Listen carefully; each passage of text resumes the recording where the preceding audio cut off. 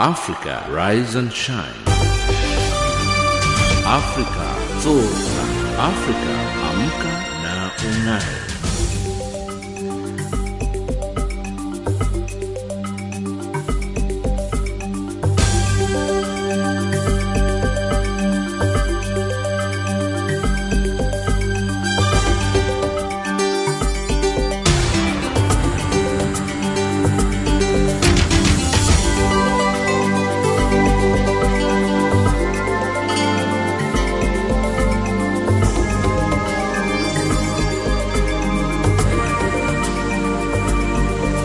Good morning and a very warm welcome to Africa Rise and Shine. This is Channel Africa, the voice of the African Renaissance, coming to you live from Johannesburg in South Africa.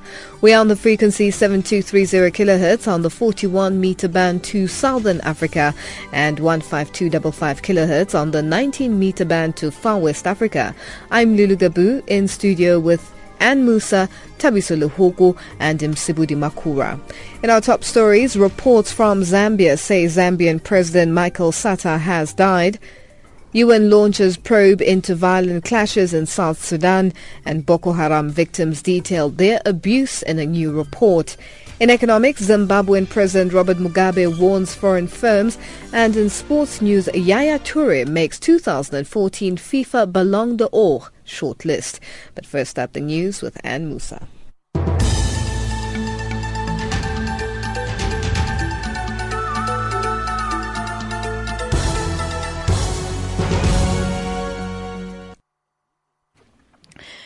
Good morning. Zambian President Michael Sata has reportedly died at the age of 77. According to private media reports, Sata died last night in London, where he was receiving treatment for an undisclosed illness. Reports on the private Muzi television station and the Zambia Reports and Zambian Watchdog websites say the Southern African nation's cabinet was about to meet. Government officials have given no immediate comment. Trade unions in Burkina Faso have called for a general strike today following a day of protests against long-serving President Blaise Compaoré that saw hundreds of thousands of people on the streets. Demonstrators fought with police in Burkina Faso's capital Ouagadougou yesterday after a massive rally against plans to extend the rule of the veteran president. The opposition has also called for a blockade of parliament tomorrow when the legislature examines a proposed constitutional amendment that would allow Compaoré to seek another term next year. South Africa's Deputy President Cyril Ramaphosa has told the country's main opposition, the Democratic Alliance's George Michailakis, that they will not violate the laws of other countries, including Nigeria. Ramaphosa was giving an oral reply in Parliament after Michailakis criticized government for the delay in repatriating the bodies of the South African victims of the Nigerian church building collapse almost 7 weeks ago.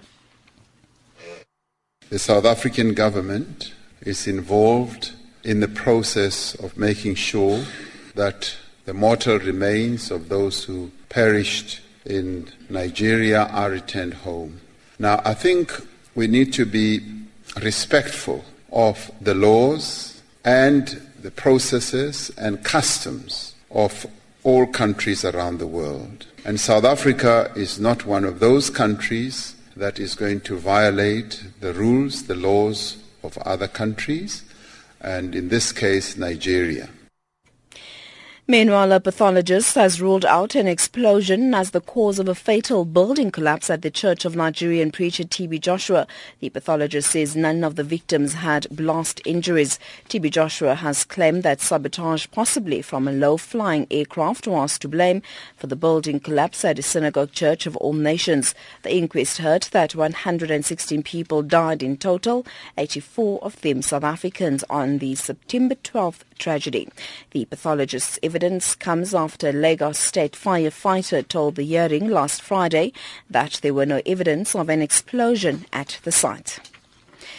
And finally, the World Health Organization says it's too early to tell if restrictions on health workers will deter medical staff from traveling to West Africa to help fight the Ebola crisis. New Jersey is one of 3 states in the U.S. that has introduced a 21-day quarantine for health workers who have had contact with Ebola patients. The ruling comes after a nurse was put in isolation in a tent in New Jersey, a decision that has caused outrage amongst politicians and health workers. Australia has also been criticized for a ban on visas for West Africa. The World Health Organization does not recommend mandatory quarantine. WHO spokesperson Tariq Jasafarich. It's really important to balance any measure between what's perceived as a protecting population and the risk of stigmatization. We desperately need international health workers, and we keep calling for health workers. They are really the key to this response. And these people should not be treated when coming home in a way that they would be stigmatized. And that's the news. Headlines at 8:30 Central African Time. Africa, rise and shine. Afrika, zorka. Afrika, amka na ung'are.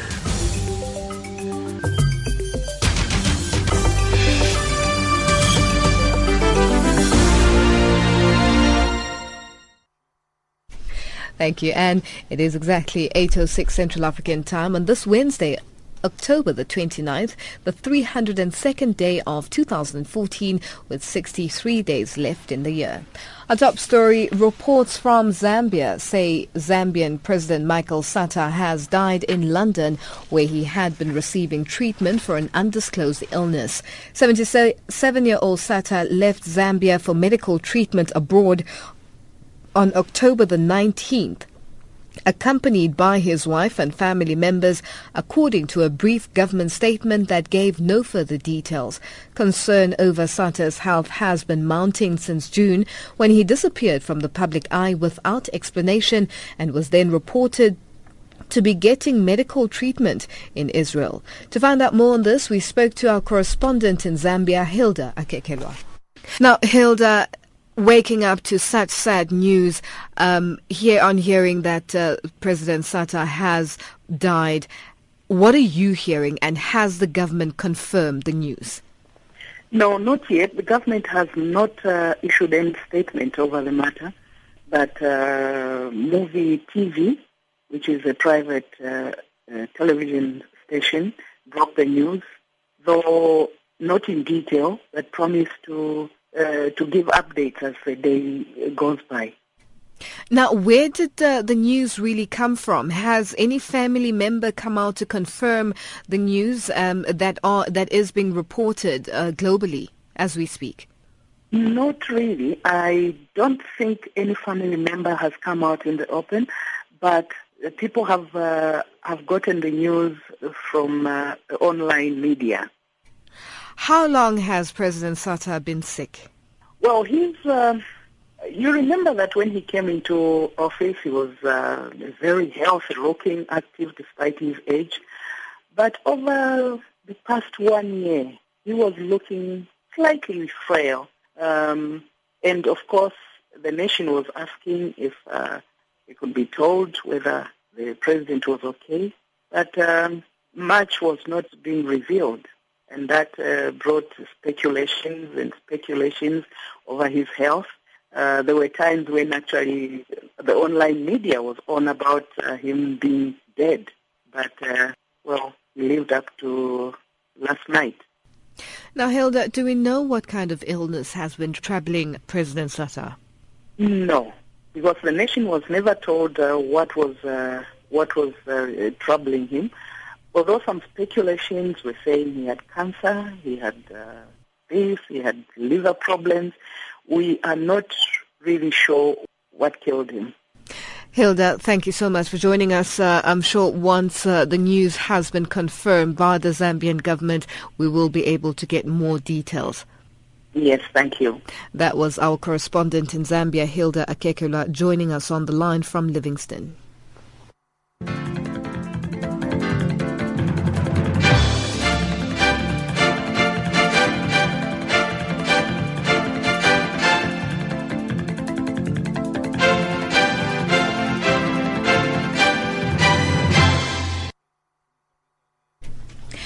An investigation is underway to determine what sparked clashes at a site where displaced people are being protected by the UN mission in South Sudan, UNMISS.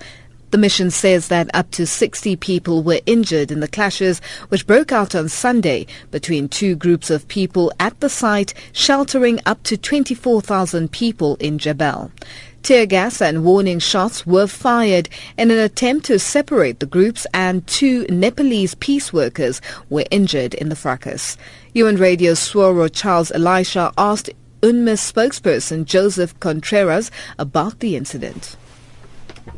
There were clashes that broke out on Sunday morning between different groups of internally displaced persons living at a Protection of Civilians location adjacent to the UN house property. The fighting was not between internally displaced persons who we are protecting on the one hand and our own personnel. Our role was strictly limited to calming down the situation and separating the two groups of internally displaced persons who were fighting each other. Have you been able to establish as to what caused the fighting between the two internally displaced persons groups? No, investigations are underway into what exactly triggered the fighting.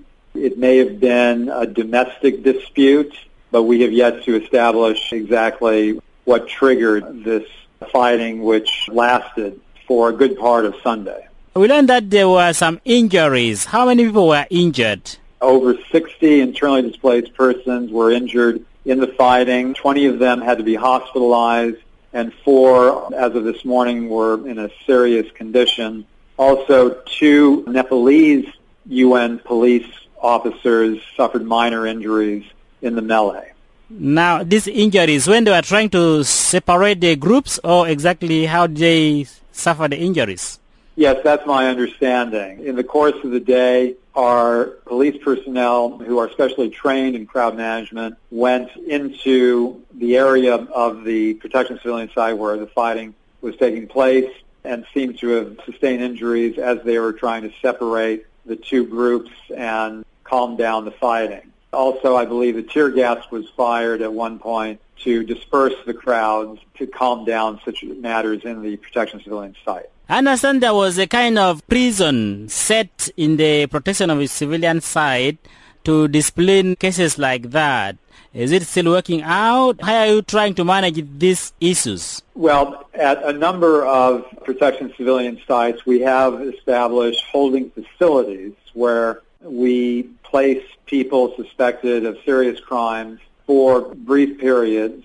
We're not in a position to hand over internally displaced persons suspected of serious criminal behavior. And my understanding is that 2 people who were suspected of instigating the fighting yesterday have been held and are currently being detained. But when we do that, these people are not held for very long because we don't have the authority to prosecute or jail people. So we'll hold on to these people and approach the authorities about possibly handing them over to them. Otherwise, they'll probably be returned to the population at that Protection of Civilian site and given a stern warning not to engage in more violent activity. Are the elders, like the chiefs that are also there in the IDPs, are they trying to help the UN in settling matters like fighting or any disputes like that? Or exactly how are they helping the UN police? Well, yes, we frequently turn to the leadership of the community of internally displaced persons at these Protection of Civilian sites when trouble occurs. We speak to them about what they think is the best way to handle the troublemakers and what informal sanctions they may wish to apply against these individuals suspected of criminal behavior. So we have an ongoing relationship with people who have been identified as leaders of these IDP communities at the various Protection of Civilian sites where we are sheltering people. Now, if there are extreme cases, those who are known for fighting, even to the extent of killing, what do you then do? Because you said you people don't hand over to the government. Well, it does put us in a bit of a quandary. In I think maybe one or two cases, we have found ourselves obligated to expel the individual from our protection of civilian sites, and we put up photos at the entrances to some of our compounds telling our security staff not to permit entry to these individuals. In most instances, however, if we feel that it's not appropriate to hand over people suspected of serious criminal behavior, or the authorities do not want to take custody of them, we detain them for a few days and then hand them back over to the community and ask the community leaders to handle the individuals in the best way they think is suitable. That was Joseph Contreras, spokesperson for the UN mission in South Sudan, talking to UN Radio's Swaro Charles Elisha. It's 8:15 Central African Time and you're listening to Africa Rise and Shine. We're coming to you live from Johannesburg in South Africa. Nigerian women and girls abducted by the militant group Boko Haram suffer a range of abuses at the hands of their captors, including rape, physical and psychological abuse, forced religious conversion and marriage. According to a new Human Rights Watch report, girls and women abducted by the Nigerian Islamist group Boko Haram have described life in captivity, which includes forced marriage and labor, rape, torture, psychological abuse and coerced religious conversion. For more on this, Khosego Dingake spoke to Human Rights Watch Nigeria researcher Mausi Segan. The girls tell me that when the insurgents came to the school, there was no adult. There was a single civilian security man in that compound fled as soon as they heard the gunshots from the town, leaving the girls all alone. There were teachers' quarters in that school, principals' quarters in that school. None of the adults slept in the school with those girls. They were left alone. And so it's really, at the end of it, is a failure of the authorities to protect, because that is a state-owned secondary school. I don't know that the international community could have stopped this if the Nigerian government themselves do not take their responsibilities as seriously as they should in protecting vulnerable communities, or at least not keeping the girls or students alone in that large number, alone in the middle of nowhere with no electricity. There was no power at all in that school. And they were really just sitting ducks waiting for this to happen. And that, I think, is what has continued to happen. The group has continued to take more and more women and girls. Of course, they're also abducting young men, forcefully recruiting them and killing those who refuse recruitment. They do it because they simply can. No one is stopping them. Also, concern has been expressed about the lack of security force presence in areas which are particularly vulnerable to attack. And at the same time, you hear these reports of government forces fleeing from the Boko Haram militants. Now, what are we to make of this? Those are the experiences that the residents of those areas have related to Human Rights Watch, as well as to several media outlets. Journalists going into those areas tell the same stories. So one resident of the Chibok school, whose children, 2 daughters, happened to have been taken as well. He told me how they were fleeing the town, and running along with them, he was shocked to see that soldiers, fully clothed in their military gear, were running along with them. He said, in his own words, he said, we hid in the bush together until morning when the insurgents had left, only to return to find that our daughters had also been raided and our children had been taken away. I think that the Nigerian military probably is overstretched, but what the information we have is also that they are under-equipped. And without the right kind of equipment to face Boko Haram headlong, I think that what the individual soldiers did for themselves was just to save their own lives and leave the people to their fate. And again, that speaks to the failure of the government to properly equip its security forces to provide the protection for the people. The Nigerian government says they have a ceasefire agreement with Boko Haram militants, and yet Boko Haram continues to terrorize civilians, executing them and abducting them. Now, what does this say for the agreement and the promise that the 200 Chibok girls kidnapped in April will be returned? I think that what we can be clear about is that an agreement that takes 2 parties. A unilateral announcement, to my mind, does not suffice to guarantee that that is the truth. It does appear that the government is discussing with a group who they are and how influential they are, to extend that to the rest of the different cells of Boko Haram is difficult to understand, but it does seem that the agreement, if there is any, is being breached, not only by Boko Haram, because in the past week we've also heard about Nigerian security forces killing suspected members of Boko Haram during attacks. And so it certainly does not appear that there is a truce to stop hostilities or firefights in place at all. Probably, but we understand that there is dialogue continuing. Hopefully that will yield to something in the near future. You have said yourself, Mausi, that Boko Haram forcibly conscripts young men and boys to fight for them. But there are similarly other reports that the boys are willing because working with the militants gets them out of the cycle of poverty. Is this true? I think that both scenarios are true. There are those who, for all kinds of reasons, financial inducement, were willing to join Boko Haram. But in many cases, including those that we have heard from witnesses to some of these attacks where young men and even older men are taken by Boko Haram, it is unwilling, it is involuntary, they are being forced to join the group. Indeed, earlier, I think about the middle of this month, when an attack took place in Konduga, once the Boko Haram fighters began to retreat, some young men actually surrendered to the Nigerian military. We understand that these were the forcefully recruited young men who were made to fight alongside the group. It wasn't their choice, and they willingly surrendered to the authorities. So the forceful recruitment is going on, but yeah, there are all those other or some criminal elements who want to get in on the action and see it as something glamorous, who are joining Boko Haram voluntarily and also for financial considerations. Now, a wave of attacks by female suicide bombers earlier this year, I think almost immediately after the Chibok girls were kidnapped, prompted speculation that Boko Haram may have been using abducted women and young girls to carry out attacks. Would this be a possibility? Anything is possible. Like I said, from the tale that one of the victims from the earlier abduction told us, she was forced to participate in some of the military operations. It will definitely not be beyond Boko Haram to have indoctrinated some of the young women. They might be and they might not be from the Chibok school, but if you understand the position of women within that society in that region of Nigeria, you would understand that women virtually have very little control over their own actions or their own choices in life. So this might not even be those in captivity. It could be women who are affiliated with Boko Haram either by marriage or any other kind of relationship, who have been indoctrinated to believe that this is the right thing to do.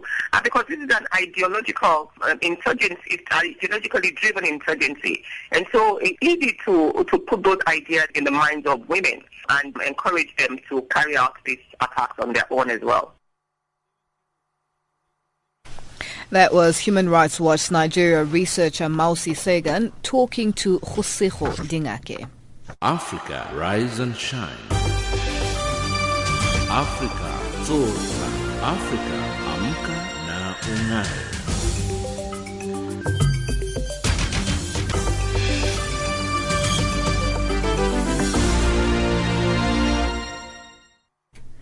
The South African government has to abide by Nigerian rules as it awaits the release of the bodies of 84 apparent South Africans who died in the church building collapse in Lagos.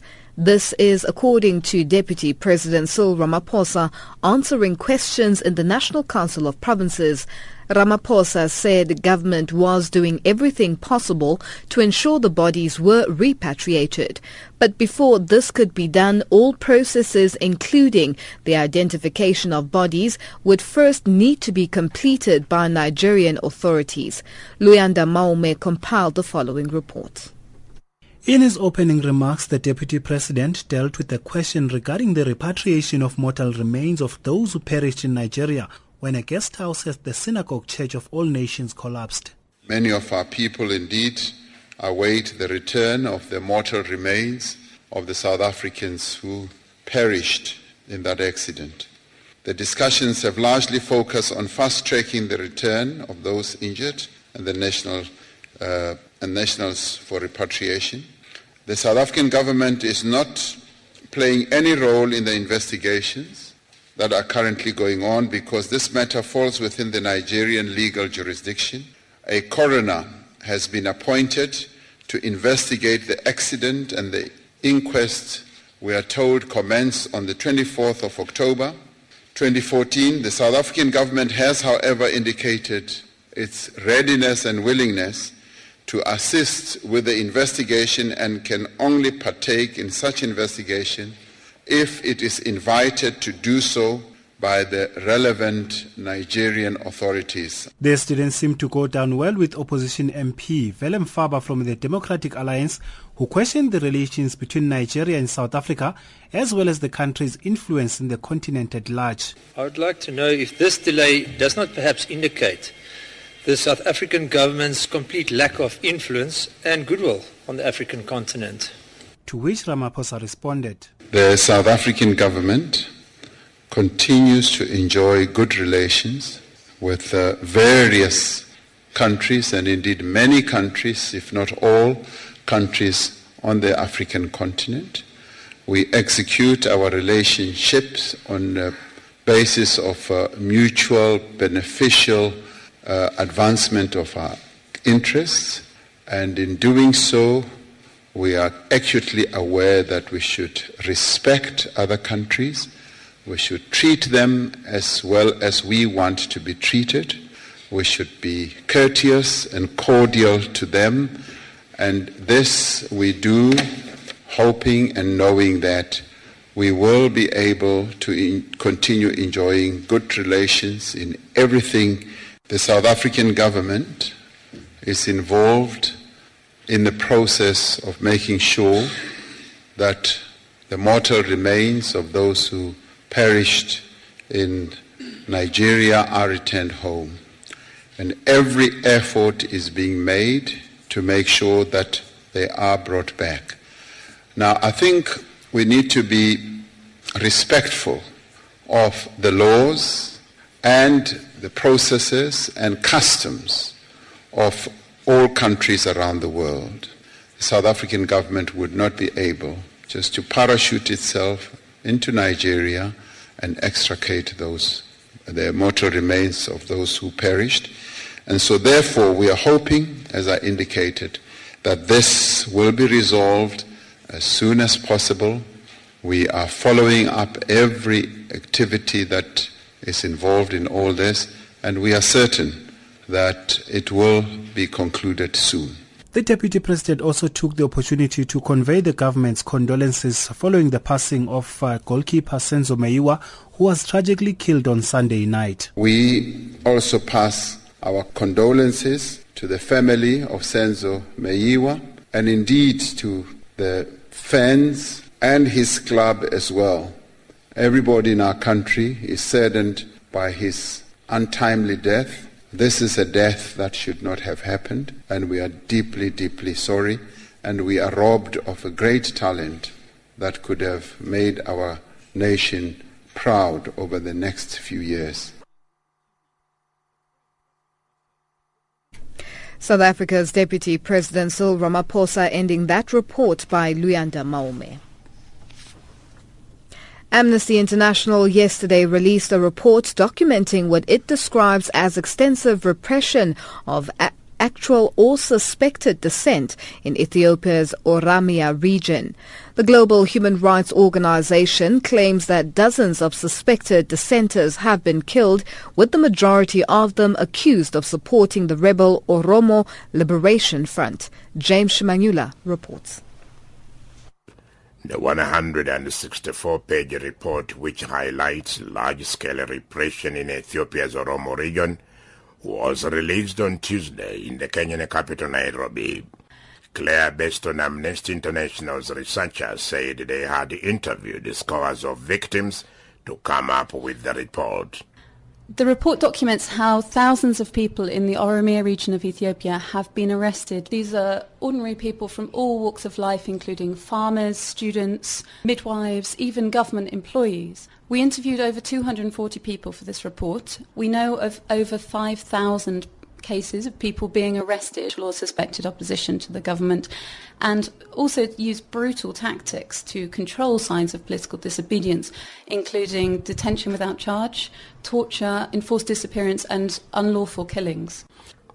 Claire Beston criticized Ethiopian authorities for not, as she put it, tolerating voices of opposition, particularly in areas inhabited by Oromo, home to Ethiopia's largest ethnic group. Well, the Ethiopian government is hostile to all forms of dissent, and the government show signs of anticipating a very high level of opposition. So thousands of people are arrested to control these signs of political disobedience. There is an armed rebel group in the region, and many people are arrested on the accusation that they support this group. The group that Claire Beston is referring to is the Oromo Liberation Front, known by its acronym OLF. OLF was a junior member in a transitional government in Ethiopia dominated by the then Northern rebels who toppled the Marxist dictator Mengistu Haile Mariam in 1991. However, OLF quit the government in 1992. Amnesty International's regional director Muthoni Wanyeki explained why the Oromo are falling foul of the Ethiopian government. The Oromo, because they're such a large majority, because they were originally part of the coalition that brought this government to power, because they then left the coalition and have an armed group declared a terrorist organization, that seems to lie behind the repression of ordinary citizens from all walks of life across the region. Daoud Ipsa, not his real name, who hails from Oromo land, narrated to Amnesty International how the Ethiopian security agents used torture on suspected Oromo rebel fighters. Legs are tied together and your head's down on the ground and they pour the water and your mouth is closed. And when they ask you a question and you want to say something, you say that you show your finger. And when you show your finger, we open the pour the water and then we ask you, then I show my. That was Daoud Ipsa, not his real name, a victim of alleged torture by the Ethiopian government. The Ethiopian government is yet to respond to Amnesty International's report. Reporting for Channel Africa, this is James Shimanyula. Our headlines up next with Anne Musa.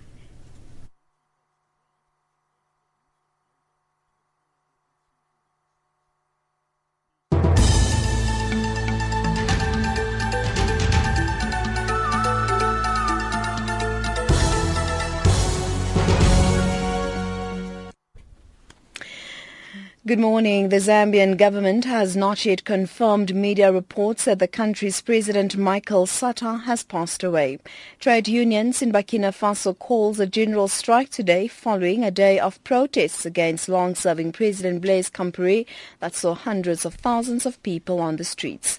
And the World Health Organization says it's too early to tell if restrictions on health workers will deter medical staff from traveling to West Africa to help fight the Ebola crisis. Those are the stories making headlines.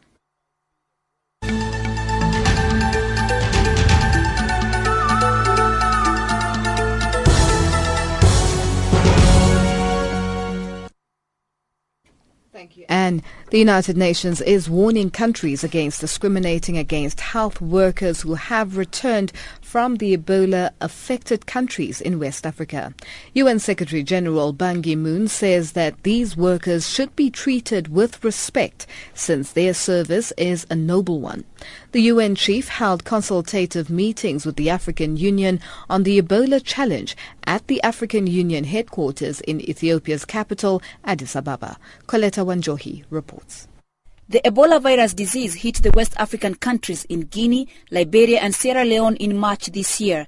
Since then, the number of people who have succumbed to the disease nears 5,000 and there are up to 10,000 suspected cases. Mali has so far registered one case of a 2-year-old girl who died. Health workers from different parts of Africa and the world over have either been deployed to the Ebola-affected countries by their own states or volunteered to assist to fight the scourge. However, now there are reports that some countries are forcing such health workers to be quarantined when they return home. The United Nations Secretary-General Ban Ki-moon says that this is wrong and should stop. All this quarantine, which are not based on scientific evidence, and this will only hamper and obstruct and will also undermine such a very strong commitment by many health workers who are willing to visit and help the people on the ground. Ban Ki-moon made this comment at the African Union headquarters in Ethiopia's capital, Addis Ababa. He had consultations with the chairperson of the African Union Commission, Nkosazana Dlamini Zuma, over the progress made so far to curb the Ebola virus disease. The challenge still remains the number of health workers needed to assist the affected countries. Currently, African Union says that 2,000 health workers are on the ground, but the United Nations says that 5,000 are needed as soon as possible. The World Bank Group President Jim Yong Kim, who was part of the meeting on Ebola, says the World Bank Group will make sure that the funds needed to support health workers in West Africa are available. However, he says what is needed now is for these medical professionals to heed to their ethical call. And I think that I would specifically put out a call to all medical professionals throughout the world. And I would say to them that think back to the day when you received your degree. And when you received your degree, you took an oath. And that oath was that you are now a physician, a nurse, whatever it is that you became. And that oath was that when people were ill, you would step up and you would provide treatment to those people. Right now, there are people running from this epidemic, and we've really got to step beyond that. The chairperson of the African Union Commission, Dlamini Nkosazana Zuma, has just returned from the Ebola-affected states of West Africa. She says that the situation on the ground will become more dire if African governments do not heed and contribute medical personnel and other financial contributions as soon as possible. But we also learned that yes, you can prevent, Ebola can be prevented. And secondly, that all of us can contribute to the fight against Ebola. And thirdly, that you can recover from Ebola even if you get an infection. Because somehow out there is the impression that it's such a huge problem, nothing can be done to stop it, and that once you've got it, you will die. It's not the case. The African Union is planning to mobilize the private sector to contribute towards the fight against Ebola. It is planning to engage the Africa business community, the Confederation of African Football, and the cultural sector in the continent to harness the much-needed support for the West African countries of Liberia, Sierra Leone, and Guinea. Coletta Njoyi for Channel Africa Radio in Addis Ababa, Ethiopia. Australia came under fire on Tuesday from health experts and rights advocates after it issued a blanket ban on visas from West African nations affected by the Ebola outbreak, making it the first rich nation to shut its doors to the region. Australia has not recorded a case of Ebola despite a number of scares, and Conservative Prime Minister Tony Abbott has so far resisted repeated requests to send medical personnel to help battle the outbreak on the ground. Now, our question to you this morning is, do you think this is the right way of dealing with the situation? Email us your views and thoughts on this issue to info@channelafrica.org or send us an SMS to +278 332 5905. Do you think this is the right way of dealing with the situation? You can also get a hold of us on Twitter @RiseShineAfrica or @ChannelAfrica1. Channel Africa, the voice of the African Renaissance.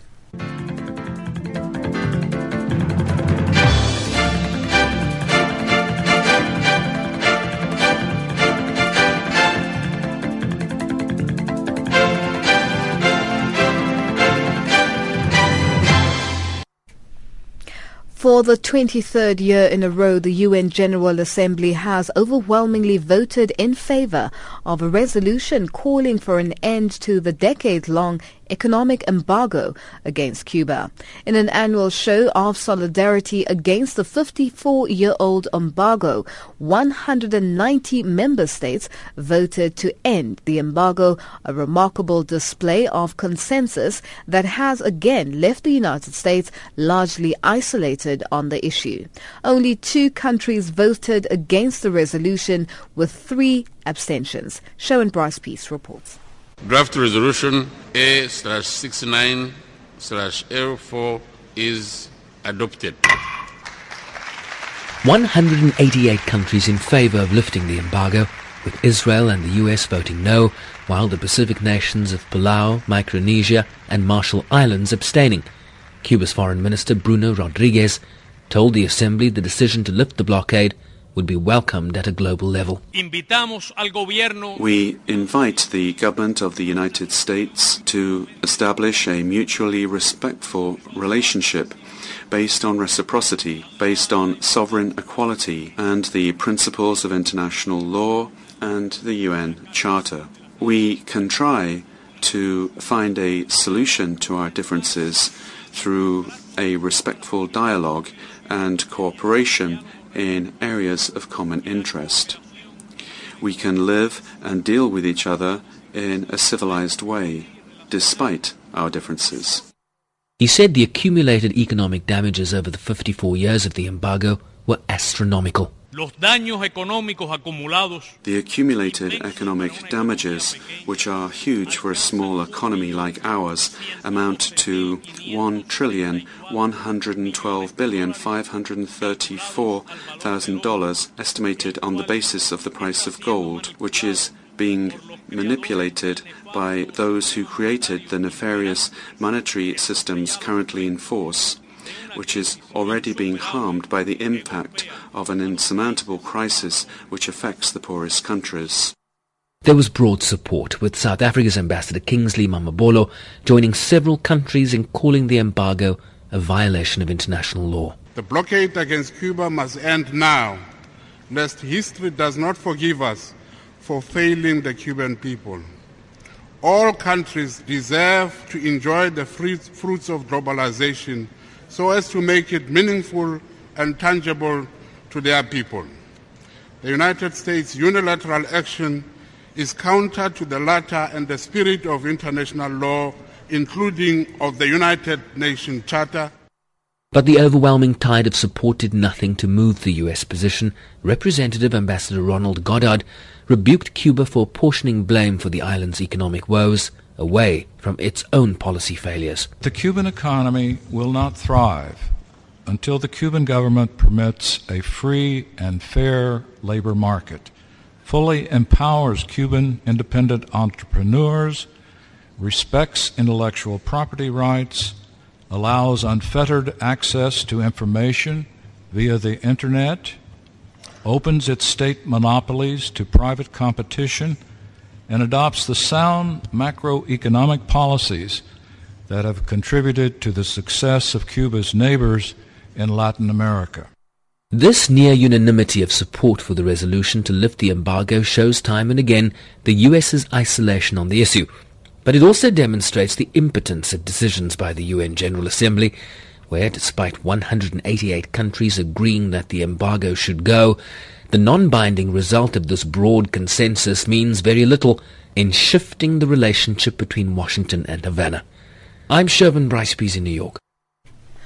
Now let's go back in time to today in history. In 1998, the Truth and Reconciliation Commission report, which accused prominent South African leaders from across the political spectrum of human rights violations, was published. Former SAFM anchor Tim Modise takes us back to 1998. At one stage earlier today, it looked as if the release of the much-heralded Truth and Reconciliation report would be derailed by a legal challenge from the ANC.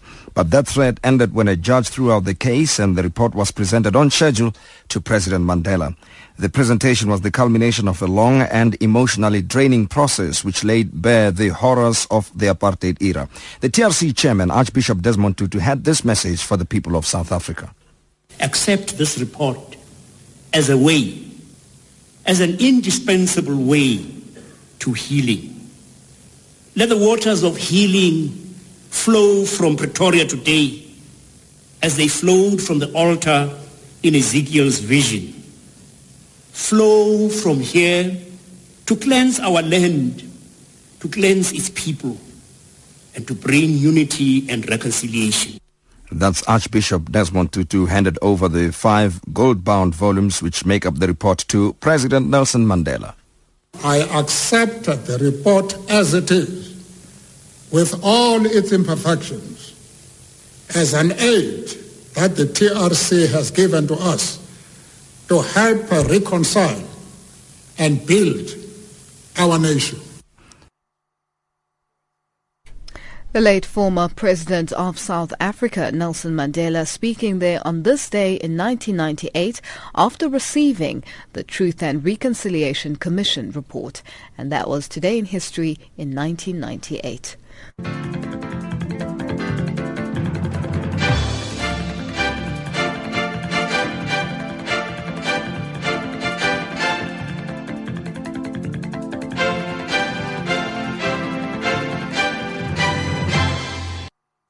It's 8:45 Central African Time and you're listening to Africa Rise and Shine. We're coming to you live from Johannesburg in South Africa. Our economics update up next with Thabiso Lehuku.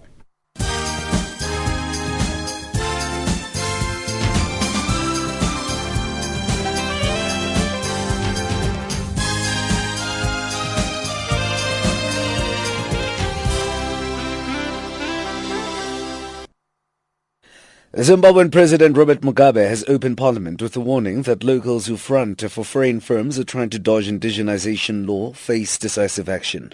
Mugabe says it is depressing that some people have turned themselves into mere fronts of foreign investors. In 2007, Zimbabwe enacted a so-called indigenization law forcing foreign-owned firms to hand over at least 51% of shareholding to local partners.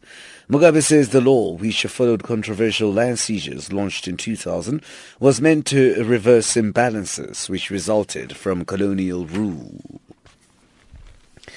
Amid concerns that Zimbabwe's economy could be heading for a free fall, Mugabe hinted that nationals who lost their income during the hyperinflation era could be refunded. Mugabe says a commission to look into the transactions will be established soon.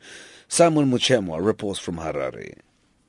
At a time when the country is struggling economically with the ruling party on the verge of splitting, no news apart from the financial benefit could have been sweet, especially from the country's president.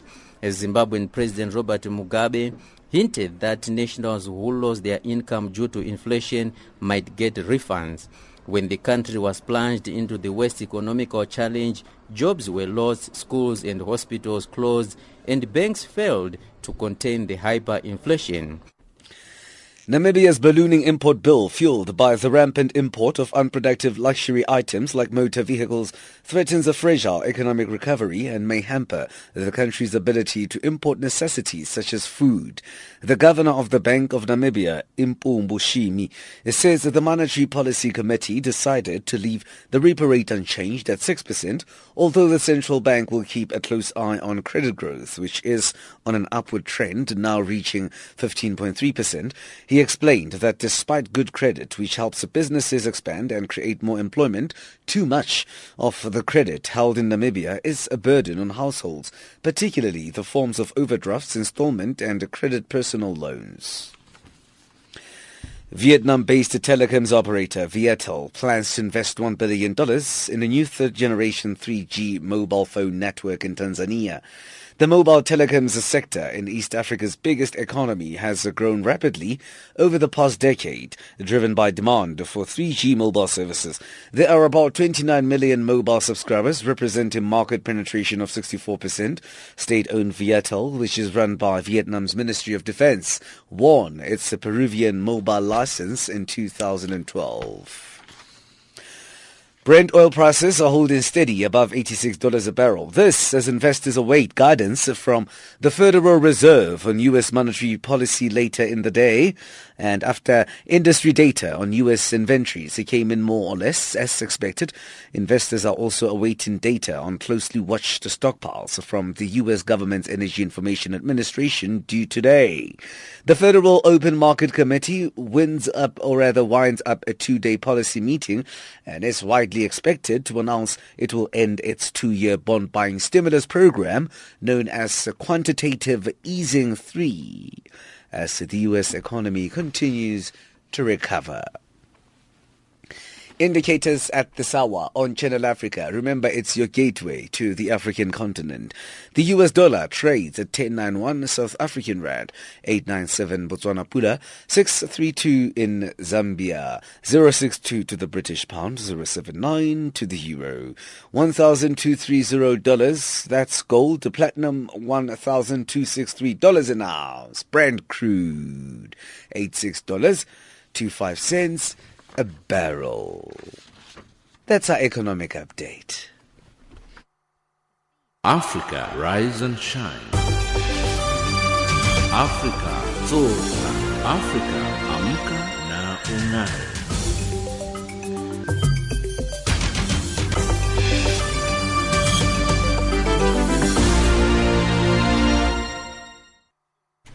Thank you, Tabi. So our sports update up next with Msubudi Makura.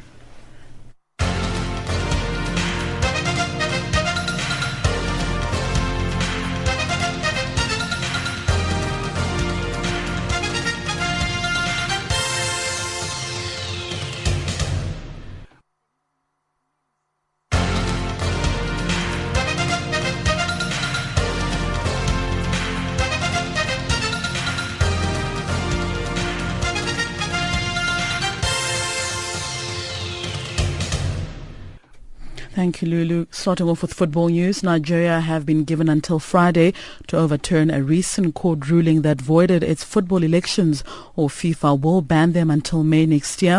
In a letter sent to the Nigerian Football Federation on Tuesday, FIFA says the directive must be met by midday this coming Friday. FIFA wants the reinstatement of the NFF board that was elected on the 30th of September. If Nigeria fail to compile, they will be expelled from qualification for next year's Africa Cup of Nations tournament in Morocco. The Super Eagles are the reigning champions but are now facing a real prospect of missing the chance to defend their title. Already this year, Nigeria have been banned twice for government interference in the NFF, and FIFA warned the country in September that again in October that another incident would result in a lengthy ban. FIFA's action follows last week's ruling by the Jos High Court, annulled last month's election by Amaju Pinnick as Nigeria Football Federation president. Justice Ambrose Agola ruled that the elective Congress of the NFF should not be recognized, as the Jos High Court had put in place 11 days earlier in order that the elections could not be held. Meanwhile, former Super Eagles international defender Musa Ayoja says this is not a good image for the country's football. Everything that has to do with Nigeria, if you are in that position where some of the politicians are, everything still goes back to the earlier question you asked, The way everything runs in Nigeria is so difficult. And from my point of view, I believe, it's so terrible, the way they do things. And I believe they are not even thinking of, the girls that they are going to represent the country, because whatever comes out of it, Nigeria, they always take their own decision. When they make decision, they make it late, and the way things are now, don't be surprised, whatever FIFA decision might be, but I believe they will still overrule it in the sense that you have politicians in there. They will leave things to the last minute and probably press one or two buttons to still get things back on track. Issa Hayetu, the president of the Confederation of African Football, has expressed shock and dismay at the death of Orlando Pirates and South African national team goalkeeper Senzo Meyiwa. Meyiwa was shot and killed in what is reported as a robbery in Vosloorus, east of Johannesburg, on Sunday night. In his letter to the South African Football Association President Dr. Danny Jordan, Hayetu says words alone could not express the sadness caused by Senzo's death. He further says losing such a talented player and young gentleman is a tragedy for South African and African football. Meyiwa will be laid to rest on Saturday in his hometown of Umlazi in the KwaZulu-Natal province. On to cricket news, South Africa is ranked number 1 in both tests and one-day internationals. That's according to the latest rankings list that the International Cricket Council released on Tuesday. Janet Witten reports. South Africa returned to the top in ODIs after winning the series against New Zealand, despite the fact that the last match was rained out. Their next ODI series is against Australia, who are ranked at number 2 in both formats of the game. In the new ODI list, AB de Villiers and Hashim Amla remain the top two batsmen, with Quinton de Kock at number 8. Dale Steyn is at number 3 on the bowlers list. South Africa lags a bit on the T20 lists, with the team at 3, Faf du Plessis and JP Duminy at 5 and 8 amongst the batsmen, and no bowlers in the top 10. And finally, in boxing news, boxing promoter Rodney Berman has hit the jackpot in Monte Carlo and putting together the pieces of one of boxing's most highly anticipated matchups between WBA and RBO middleweight champion Gennady Golovkin and popular British fighter Martin Murray. The fight, which will be staged on the 21st of February next year in conjunction with K2 Promotions at the world's glittering gambling mecca in Monaco, shapes as probably the biggest international boxing contest staged by Berman's Golden Gloves organization since the sensational knockout of Lennox Lewis by Hashim Rahman in South Africa. Kazakhstan-born Golovkin has won all of his 31 bouts, with 28 via the knockout route and 18 consecutive knockouts to his credit. Well, those are your sports news at this hour. Stay tuned to Channel Africa, the voice of the African Renaissance.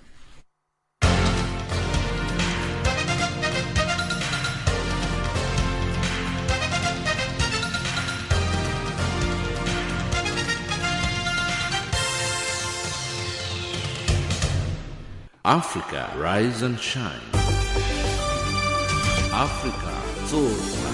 Africa, amka na ung'are.